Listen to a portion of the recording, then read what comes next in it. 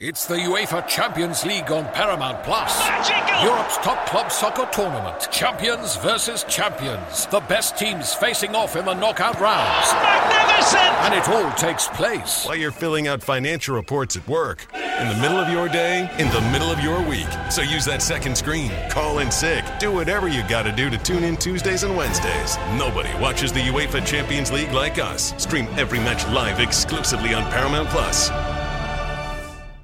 Hello and welcome into the Fog.net podcast. My name is Michael Swain, the Kansas beat writer for 24/7 Sports. It's a Sunday night.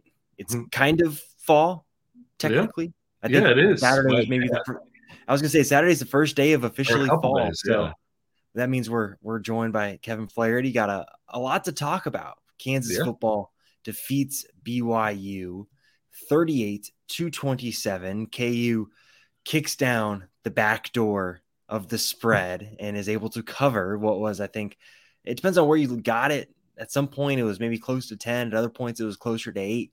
But nonetheless, Kansas improves to 4-0. The first time the Jayhawks have been 4-0 in back-to-back seasons since 1914 and 1915. Pretty historic back-to-back starts to seasons for KU. Kevin, I don't actually know where you watched this game. I was obviously up in the press box. Were you one of the 47,000 plus that were at David Booth, Kansas Memorial Stadium? At least for the first time. Actually. I was taking advantage. The TV that's like just above me here is what I was watching it on. I had the multiple screens set up actually in our basement down here during the NCAA tournament. My wife will let me bring a third flat screen down here on this side, and so have the 3 flat screens set up and everything. It's pretty nice for watching games. But no, it was interesting because I think, I would have liked to be there even with the weather. It just wasn't something that wound up working out. But one of the reasons I was excited to watch it, though, was because of the fact that Louis Riddick was one of the people who was on the crew. And for those who don't know, Louis Riddick has sort of this extensive,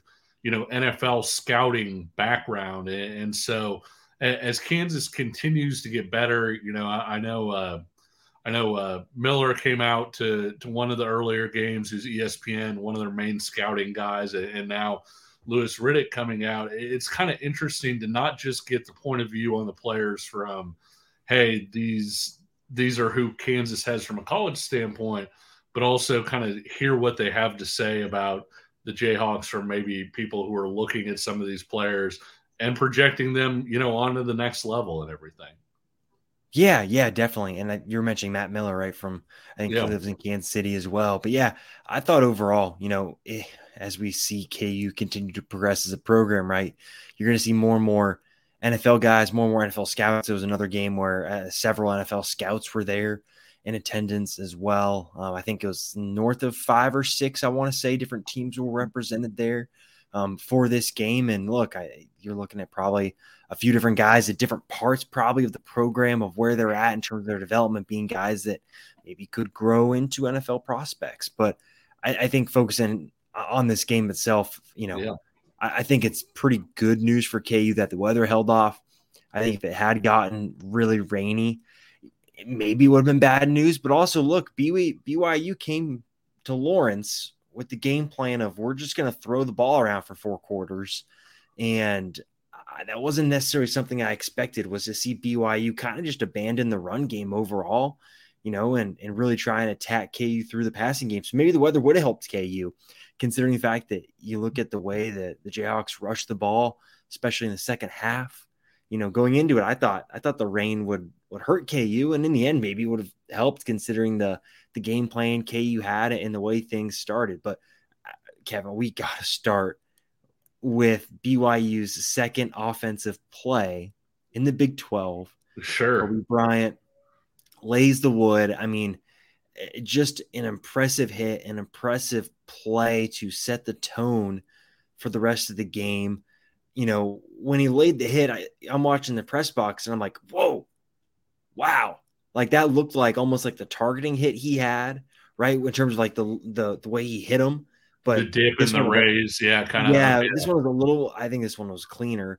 But pops the ball out, scoop score. Just a perfect start to the game for KU overall.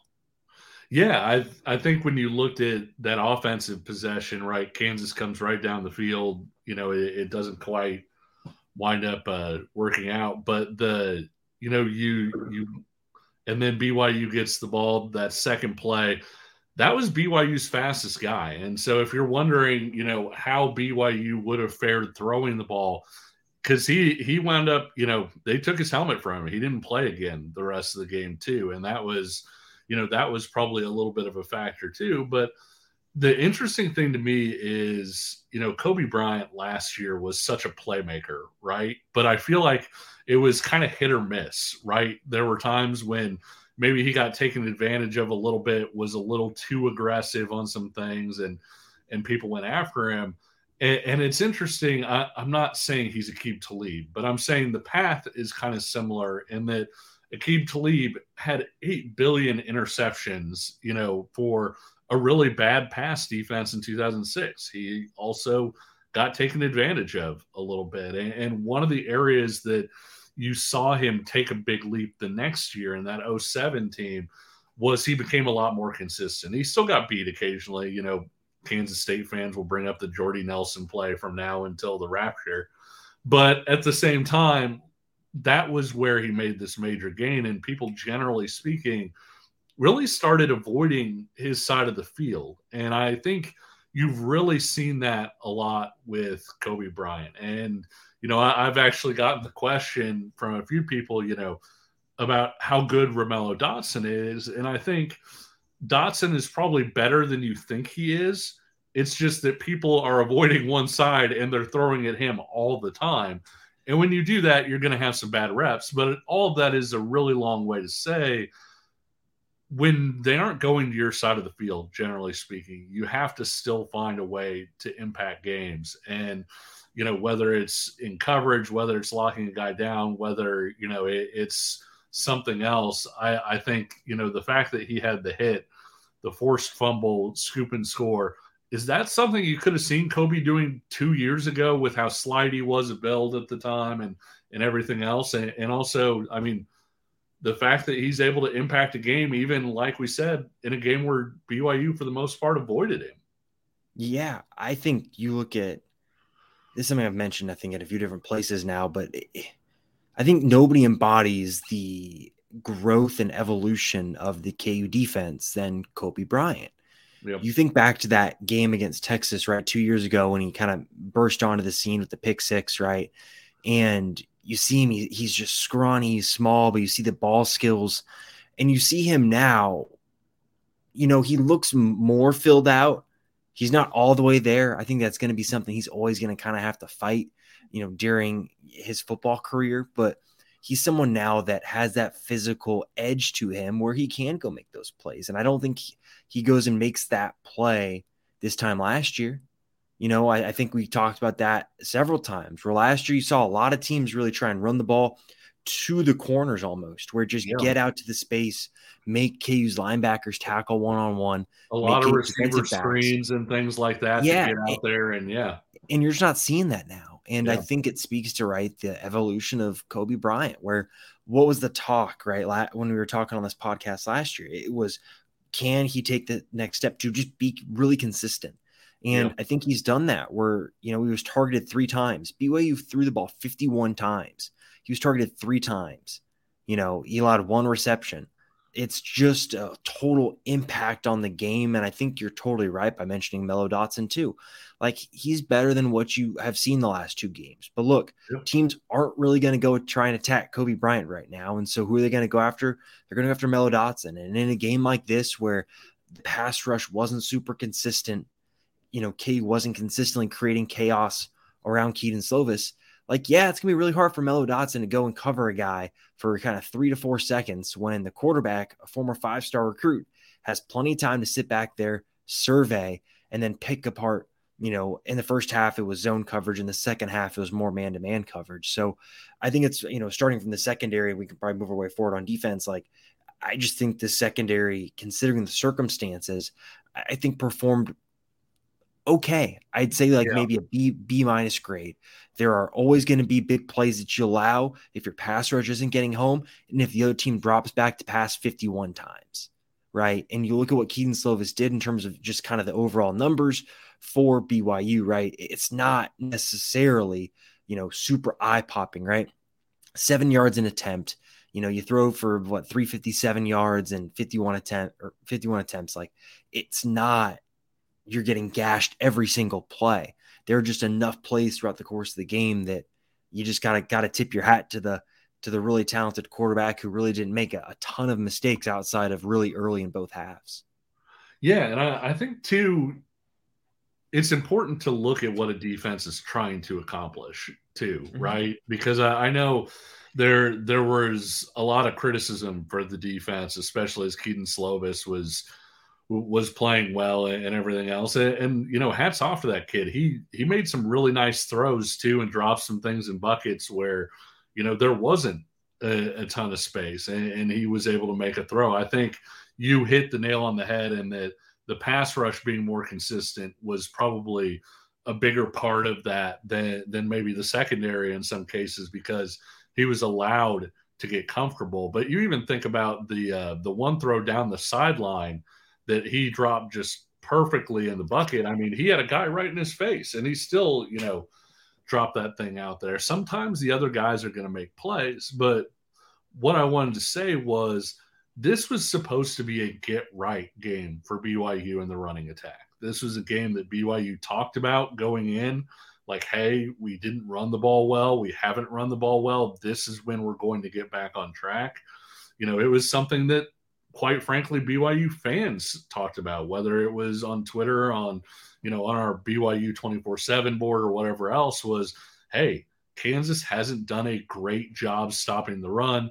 This is a team that we can line up and be physical against. And when you look at what Kansas wanted to accomplish, you could tell Kansas basically said, if you beat us throwing the ball, hats off, but you are not going to run the ball over the top of us.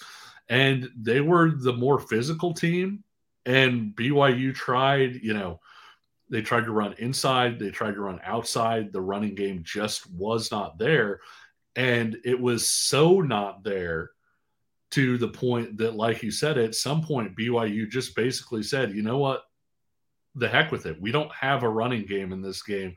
We're going to keep throwing this ball. And, it's interesting because we talk a lot on here about how improvement is not linear, right? It's not always, a straight line or whatever.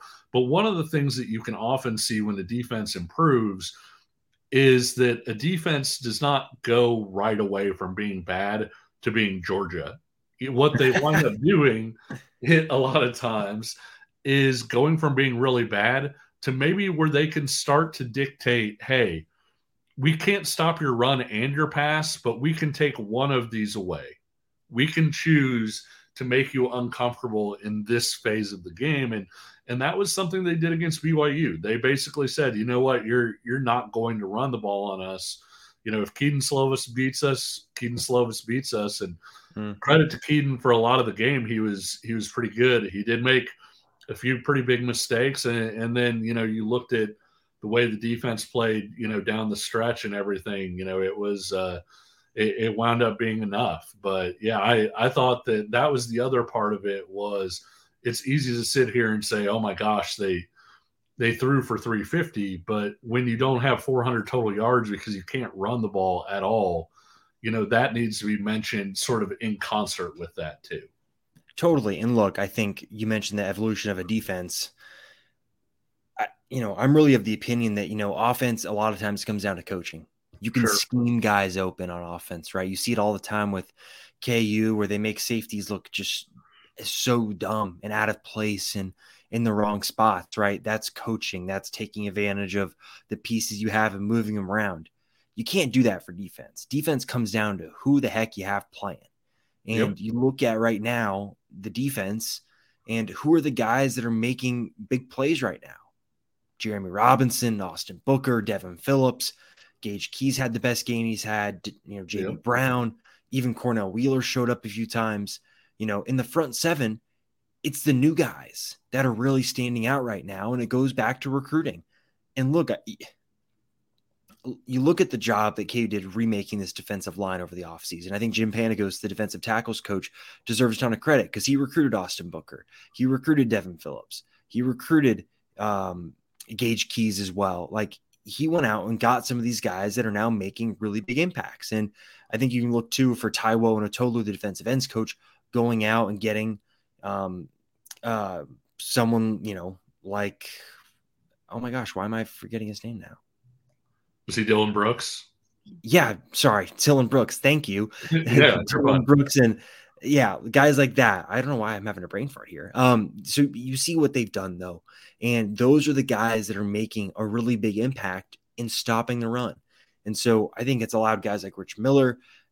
I don't think he had the best first half. I think he was a little bit better in the second half. Lance Leipold attributed it to communication, saying that they weren't really communicating as well as they could in the first half, and they did a lot better job of that in the second half. So for me, I look at it and I just say, I think the talent on defense has really allowed this unit to improve. And look, there's going to be a huge test this week in Texas, because KU can try to stop the run against Texas, but Texas's huge offensive line might move KU around for a portion of the game. And maybe Xavier Worthy goes crazy and Quinn Ewers shows why for so many people he was a first round draft pick potential type of player. Like, the defense still has a lot to prove, but each step of the way through these first 4 games, I feel like they've really shown that they are improved over last year. And I think it just goes to your point overall.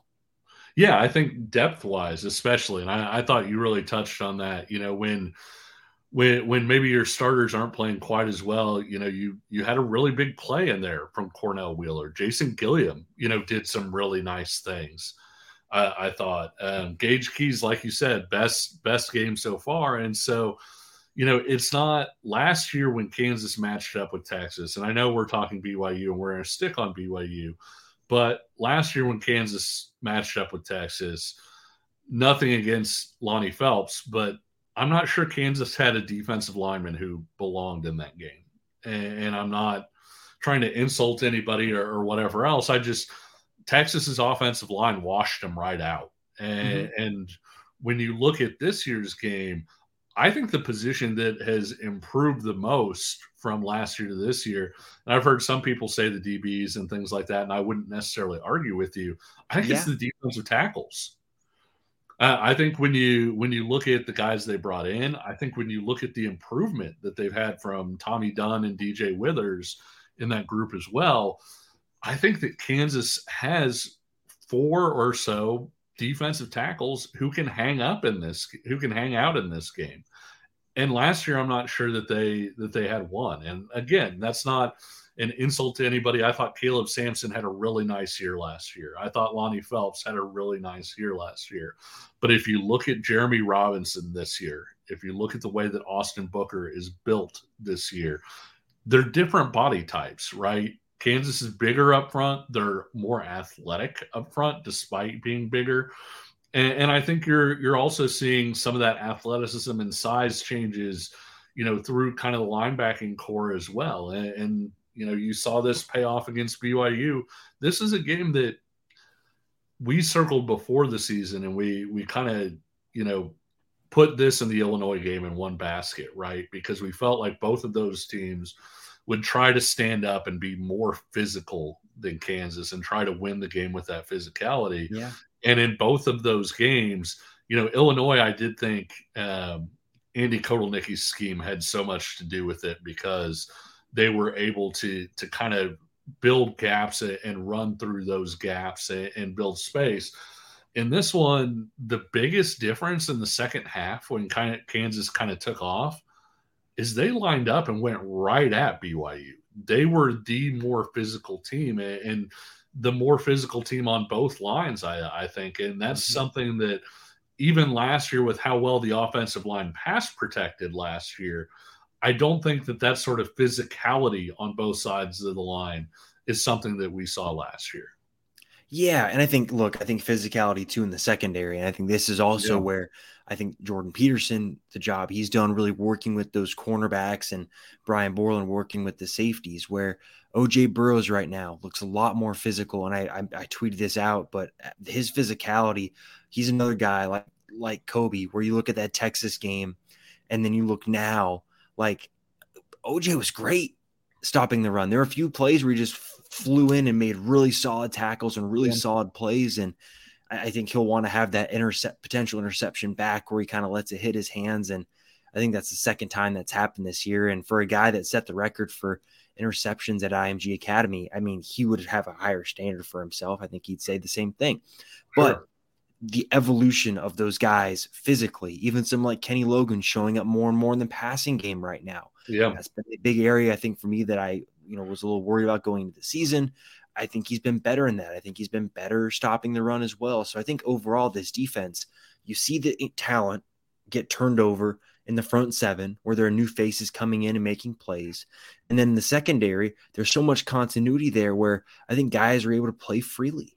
And guys have developed and they're really able to go and just go out there. They know their assignment. They know the scheme. They know the coverage. And then go and execute. And I think that is a big reason why I think overall this defensive unit is able to create so much chaos where going into this game, Kevin, 1 in every 4 plays for KU's defense resulted in a tackle for loss, a pass breakup, or a forced fumble.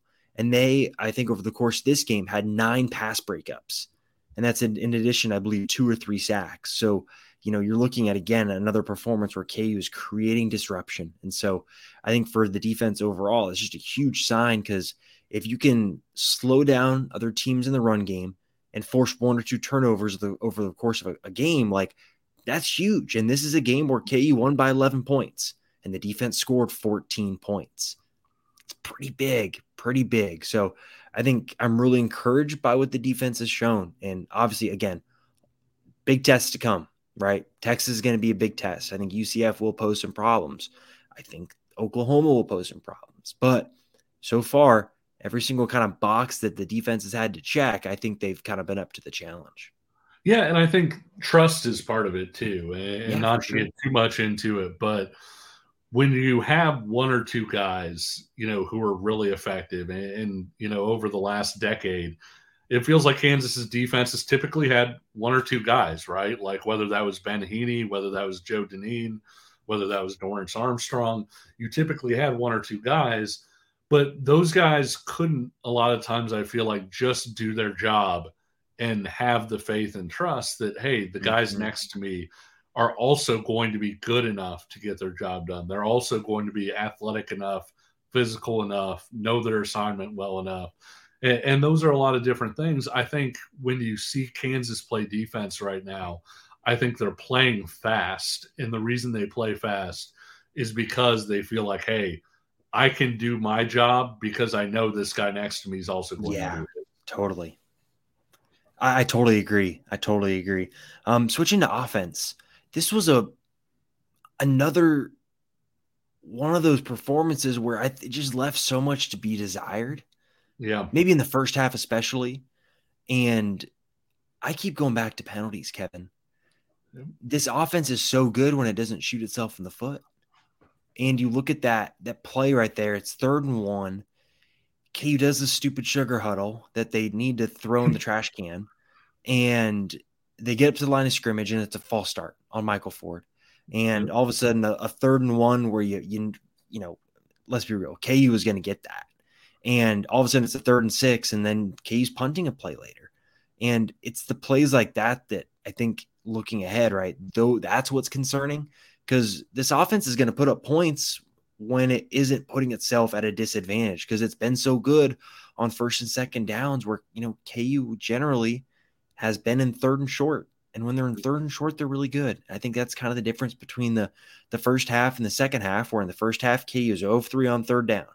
The second half, KU's 4 of 5 on 3rd down.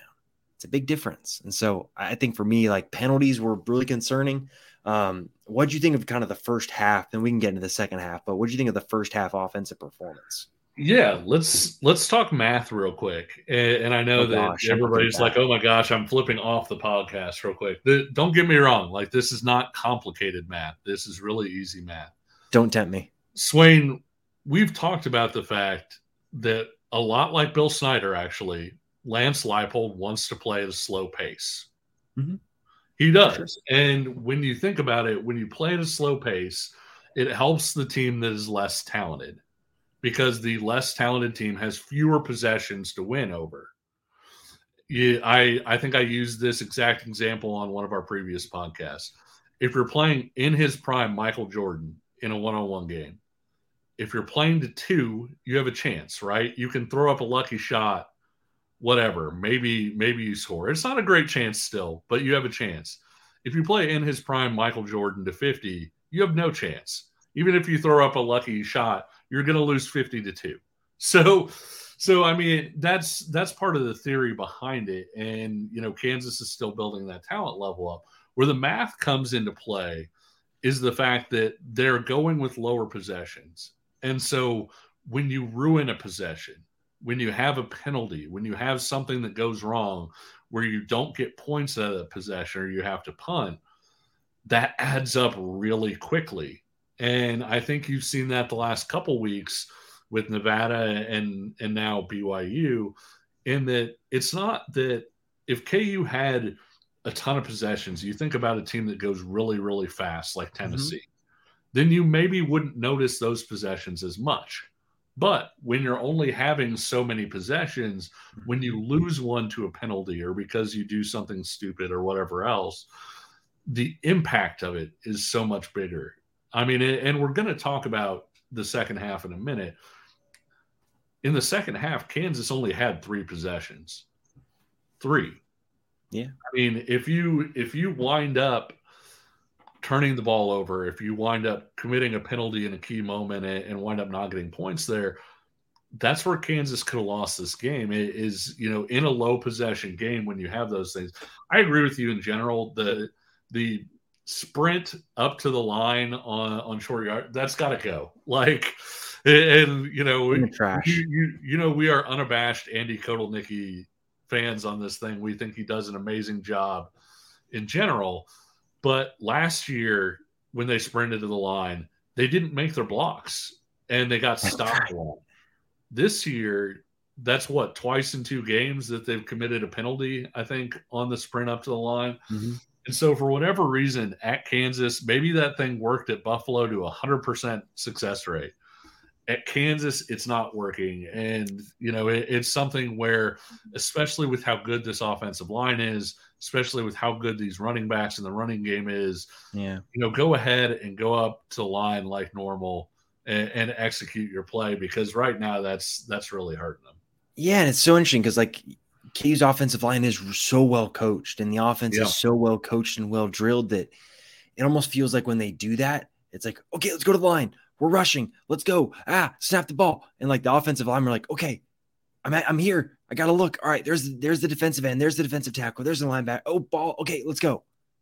We're when you go regularly, and KU takes a lot of time, right? They break the huddle. They get to the line of scrimmage. Jalen Daniels kind of looks around a minute. Then they motion someone.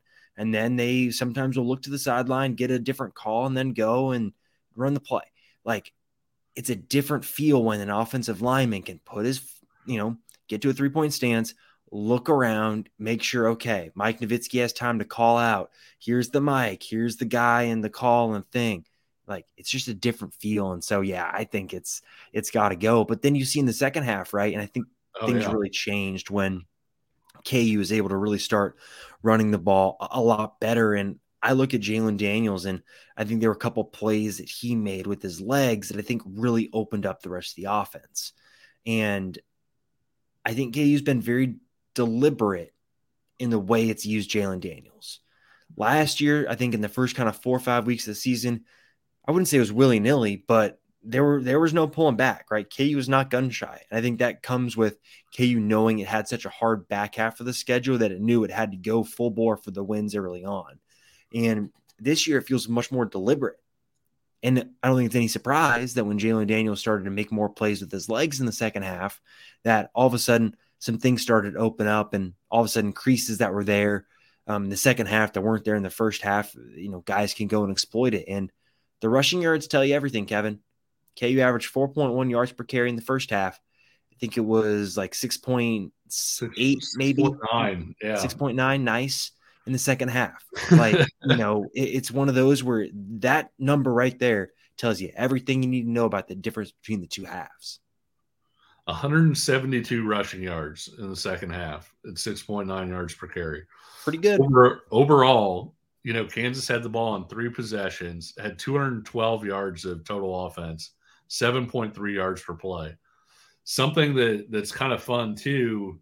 Jalen was so good in the first half against Illinois, but the second half against Nevada, the second half against this one, no incompletions in either game. He was 4 for 4 in this one, and so over the last 2 second halves, so 4 quarters, but the second halves of both of the last 2 games, Jalen's 15 for 15 for 237 yards, so throwing it down the field. 2 touchdowns, and he's also run 9 times for 59 yards. So he's played like an All-American, over the second half of the last couple games. I think they need to cut down on some of the mistakes, obviously, in the first half. But let's talk real quick about those 3 second half drives. First one goes for a touchdown. Second one goes for a touchdown. You get the third one with, I think, 8:02 left on the clock, and you run 6.5 minutes off the clock and get the field goal basically to clinch the game. And so you score 17 points on 3 drives, but really you scored, I don't want to say max points, but you know what I mean. You scored a touchdown on the 2 you needed to, and you got the game clinching field goal on the drive that you needed to there. And so when you look at that, they had perfect efficiency, in that second half from an offensive standpoint. That's something obviously you'd like to see. I'm not saying they need to score on every possession all the time, but I do think that they were really, really good when it mattered most against BYU. And I think against a team like Texas, if they come out and they have the slow start they've had the last couple weeks, if they have where they kind of step on their own feet, with penalties or different mistakes, I think that could come back to haunt them, just because they might not wind up having sort of enough possessions on the back end of the game to come back if they do build themselves into a hole. Yeah. Well, I think it's all, like you mentioned, Kevin, it's all game management, and it's kind of like a boa constrictor, where it like can feel kind of a little bit of sense of not give up, because I don't think BYU gave up in this game, but a sense of weakness, and then it kind of just slowly tightens its grip on its prey. And that's really what I felt like that drive was for Kansas, where KU felt, okay, we need to get points here. We need to take as much time off the clock as possible. And we need to run the ball. And I think that's exactly where the development of this program physically under Matt Gildersleeve really pays off, because this is a team that how many times, Kevin, in year 1 or Lance Leipold, did KU like go into halftime? Was it going to halftime with it close and then they would fade in the second half? Is that the stat, right? Yeah. Where I think KU got just blown out in so many second halves, where now you're looking at this team outlasting BYU in the physicality department. They outlasted, I think, Illinois to some degree in the physicality department. And so I think this team is showing that there's more growth in the physical side of things, and the ability to lean on that running game is so huge, because KU is going to play in a lot more 1-score, kind of 2-score borderline games this year. And the ability to kind of suck the air out of the ball, suck the tempo out of the game, especially maybe you look ahead to maybe a team like Texas Tech that might want to go fast. Can you control the play, the pace of the play, and do it at your own pace? I think that's huge. I think to show that, and to show, again, different ways to win games, I think it's really huge. And I think this team, again, continues to check off the boxes as we go through these weeks, right, of the different things that you maybe didn't see every game last year, or maybe you haven't seen before under Lance Leipold. These are all things that I think are just slowly building, and it's pretty encouraging. Yeah, and you think about what Kansas did in that second half. They threw the ball 4 times in the second half. And Luke Green got 2 of them. Yeah, and when you look at it that way, and that final drive, they didn't throw the ball once. Every single play was a run. What have we talked about all year? I mean, all the way back into the spring, even we said one of the goals with this team was going to be being able to run the ball when you wanted to run it, and when the other team knew you wanted to run it, and being able to run the ball anyway. And when you look at Lance Leipold's program at Buffalo, they didn't have a Jalen Daniels. I'm not saying they didn't have any good quarterbacks, but they didn't have a guy with that kind of dynamism in Jalen Daniels. And so that was how they won games, right? Mm-hmm. They either ran the ball to the outside on you and you couldn't do anything about it, or you tried to sit outside and not let them run the ball outside, and they killed you up the middle. And they did it without throwing the ball a ton of times. They were able to build that over the course of their time there. And you look at this Kansas team, we talked a little bit earlier about it. When they ran the ball against Illinois, they really spread them out and created, sort of some horizontal creases to build vertical creases. Yeah. BYU lined up in a way that they were not going to let Kansas get outside of them. They were not going to let Kansas run it. So where did Kansas run it? They lined up and ran it right down their throat. And the ability to not just have a running game, but a multifaceted running game where you can execute plays to be able to run inside or outside, depending on what the defense is showing and giving you. I think, it has been one of the major developments of this year, because Jalen's playing really well right now. He is. I mean, you look at, 14 of 19 for 130 yards, completing 74% of your passes, throwing 3 touchdowns. That's pretty good, but the stats aren't jumping off the page. It's not like he's throwing for 500 yards like he did against Arkansas, but Kansas doesn't need him to. And when you look at Jalen's biggest value right now, I think you hit the nail right on the head. It's not that his throwing isn't important. And, he's still, his ability to move in the pocket and create big plays by basically holding onto the ball is a big deal. But I think his biggest value is that people have to respect his legs again. And that opens up so much for so many different guys in this running game. 100%. And look, Kevin, you're saying that, and it just popped in my head. What's the saying a lot of people are using now in the NFL? Like, wins aren't a QB stat. Yeah, sure. Right. Guess what happens when Jalen Daniels starts for Kansas? They win a lot of football games. You go back to his first year, right? You look at the Texas game, or I'm not even going to count 2020, like Lance Leipold led teams, right? So year one, he's 1-2. Okay, sure. Then you go back to last year, right? You get the 5-0 start. It ends up being 5-1. You lose the 2 games against K-State and Texas, but then you lose the bowl game. It's competitive. And now start this year, like KU has won a lot of games with Jalen Daniels. I can't do the math in my head right now. Again, you mentioned math earlier, Kevin. I'm terrible at it. So that's not going to happen here live as we do this recording of the podcast. But I think based on the games you mentioned, it'd be 8-4. But let's be honest here. I mean, the Texas and Kansas State games were not Jalen Daniels at his healthiest, and no. And so when you look at all of that, it's even within that stat, there's a little bit of noise, if you will. I mean, I can't remember if you included the TCU loss in there or not. He played a half of that thing.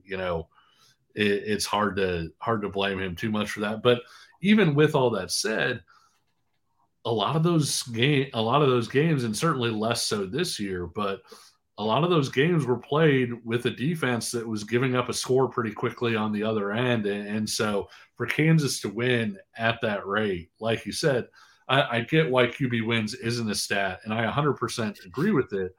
I do think that that's aimed a little bit more at, Tom Brady never won a Super Bowl without a top 10 defense. And so that's not to say that Tom Brady wasn't responsible for a lot of wins. Of course he was, but they were team wins, and it was something that, that you had a lot of help with. And there are exceptions and people who elevate their team maybe beyond what it should be. But yeah, Kansas wins a lot of football games with Jalen Daniels at quarterback, and even the games that they don't win, a lot of times he puts them into position to win it in a way that maybe they wouldn't have been if he didn't play. 100%. What would be your biggest takeaway from this game? Because now this is the weird part of college football. All of a sudden now we're a third of the way through the season now. Yeah. A quarter was last week. Now we're at a third. In 2 weeks we'll be halfway. College football is so short, and there are only so many data points you get. So, what do you think for you is the biggest takeaway from this game? Yeah, I think Kansas's ability to control the game with the run was such a huge thing. I mean, that second half, BYU knew Kansas wanted to line up and run the ball and just couldn't do anything with it. And when you saw that last drive in particular, where it was, okay, we know Kansas wants to run it. Lance Leipold is notoriously conservative in those situations, and he may get angry at me for saying that, but I think that's proved out. And he's the type of guy that will run the ball 3 times for the clock to run down and then punt it if that's what he has to do. And Kansas just kept running and running and running and running down the field and used up 6.5 minutes. And so that's a big part of it. I don't want to take away from your takeaway. The other thing, because I know you asked me for one takeaway, and so I don't want to crap all over your takeaway, but Kansas is so much better at defensive tackle this year than it was a year ago. And I think as much as we look at the DBs and how great they've been, and they've been terrific, I think they're the strength of the defense. Yeah. As much as we look at all of that, I think having that spine right in the middle of their defense has made the defense so much better this year, because I'm not sure, even with them bringing in Devin Phillips, even with them bringing in Gage Keys, even with all the, the buzz around Tommy Dunn and DJ Withers, Keenan Caldwell's had a good season, it has broken in and it has done some nice things, but just Kansas went from last year having, I feel like, defensive tackles that, could flash here or there, make a play here or there. I think this year Kansas has a legitimate Big 12 group of defensive tackles, and that kind of almost happened overnight, right? And so I think that was my other takeaway was BYU wanted to line up and be physical. BYU ran for 9 yards in this game. We put the stat up on the thing, but I don't think we ever said it verbally. BYU ran for 9 yards in this game. And a big part of that was BYU wanted to run the ball. They wanted to run the ball early, and Kansas, straight up the middle with those defensive tackles, basically said, no, if you're going to get your yards, you're going to get them elsewhere.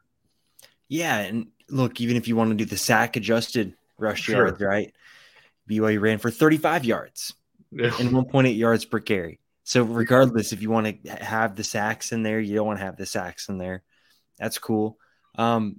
I think for me, it's just KU continues to show different ways they can win games. And I think that's so important, because as this thing continues to grow and build, these players are going to get used to winning.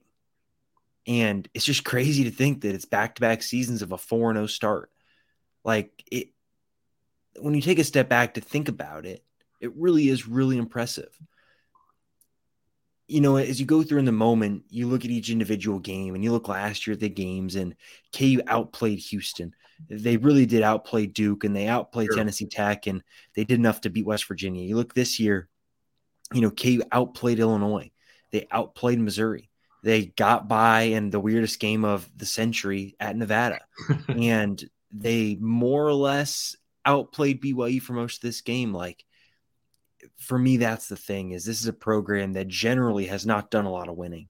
And to all of a sudden in consecutive seasons to rattle off starts like this, it's just really impressive. And it's really positive for the direction of the program, because even guys that are younger down in the food chain right now are learning what it looks like to win in college football.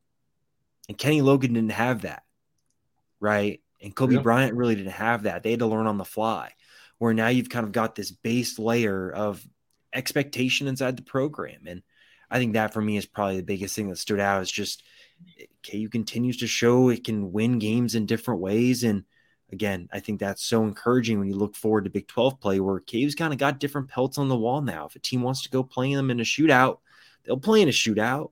You're telling me Andy Kotelnicki wouldn't love to go like play in a game like that? I'm sure the defensive coaches wouldn't, but you look on the other side, and if it's a grinded out fist fight of a game, KU can do that, right? They've got the run game where they can establish that and play to that level. So I think it's just, that's the type of thing for me that I look long-term for this team. That's what's the most encouraging, because right now this team's going to go back to a bowl game. The Big 12 stinks. The Big 12 really stinks. And this team's going to go to another bowl game, and it's just a question of how good of a bowl game. Is it going to be the Alamo Bowl? I'd take that. I'd go to San Antonio. San Antonio's not bad. Question now. Say it again. I said San Antonio is not bad that time of year. No, it's not. I'll take it. But this team continues to trend in the right direction, and there will be a setback. If I had to guess, setback's going to come 6 days from when we're recording this. But I think you have enough confidence in the program that they'll be able to bounce back from it. They'll be all right, and they'll get back on the bike and do it again the next week and, play UCF and then go play Oklahoma State, who again might stink really bad. And so, I think that for me is just, it's encouraging. So that's my final thought. Any other final thoughts? We bring this up, I feel like, just about every week, but I like the way Lance Leipold coaches the team, in that they beat BYU by 11, and that he was in there on Sunday basically saying, hey, if you want to beat Texas, these are the things that you're going to need to clean up. Like you can't have this penalty at this spot. You can't have this here. And it's not, coaches don't like to make a mountain out of the team that they're playing for obvious reasons. I mean, they don't usually like to go in and be like, this is the number 3 team in the country. You probably can't even play with these guys or whatever. But one of the things that Lance Leipold, I feel like, has been fairly consistent about is that he talks all the time about, if we're going to win at the highest level, this is the type of game that it's going to require us to play. And that requires being clean from an assignment standpoint, not blowing coverages, being where you're supposed to be, not, no penalties, avoiding turnovers, different things like that. And so when you look at the way that he's trying to build this program, because even with how good Kansas could be this year, and, it's funny, I was talking to somebody who was kind of a Kansas pessimist a little bit after the game, and he was like, there's a chance KU wins 9 games, and that chance is out there with that schedule there. Even if Kansas were to win 9 games, that's not what Leipold's aiming at, and I know that sounds, like, oh, every coach wants to win championships or whatever, but even when Kansas was in spots early in his career at KU where you were looking at positions where, as a coach, maybe you would take a moral victory or two, right? Where you say, hey, this was the Oklahoma game, for instance, where Caleb Williams just rescues them on that 4th down play with the potentially illegal, forward pass type deal. However you want to do that, Lance Leipold didn't go in and be like, I'm so proud of you. You played the best that you possibly could. This is whatever. Even then, he was talking about, if we're going to play at the highest levels, you did a lot of things right. You didn't do enough right. And I think that heading into the Texas game and potentially heading out of the Texas game, even if Kansas loses that game, even if Kansas wins that game, if Kansas finds a way to win in Austin, Lance Leipold is not going to come back to the locker room and say, see, we should be a top 5 team. Yeah. He's going to say to him, hey, great job. You won this game. Here's still all of these things that you need to fix if we're going to be this kind of a team consistently. Yeah, exactly. And you mentioned, right, the goal for this program is to win the Big 12. And, Lance Leipold has won national championships before. Deep in the level. Travis Goff in our podcast with Travis Goff, was kind of like, why not us, in the new Big 12 with the way things are going around in conference realignment, with the money that's going into the program, the facilities and things like that. And I didn't mean to cut you off, but he was very, when you have that alignment where it's not just the football coach who's saying, hey, I want to win, but it's all the way through and everybody's saying, 9-3 would be great, but it's not where we want to go. That's when you have a chance, I think.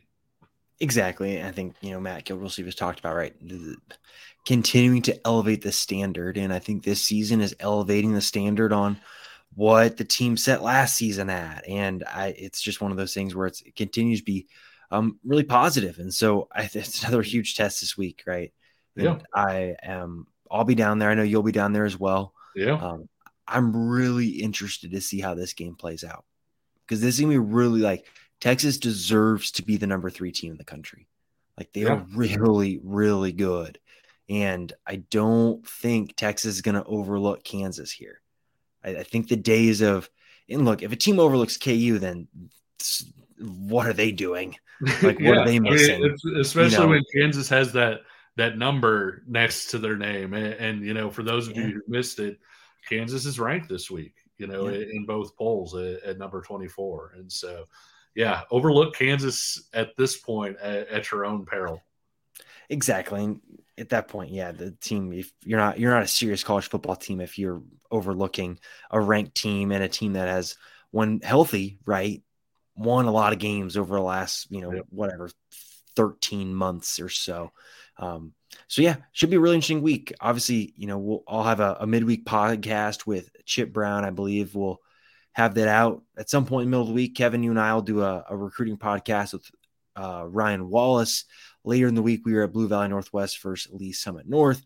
We got a lot to talk about with that game, some new local offers, a lot going on. Make sure you're subscribing to the Fog.net podcast feed on whatever platform you get your podcast. If you're watching this on YouTube, make sure you're subscribed to the channel. Make sure you're liking the videos.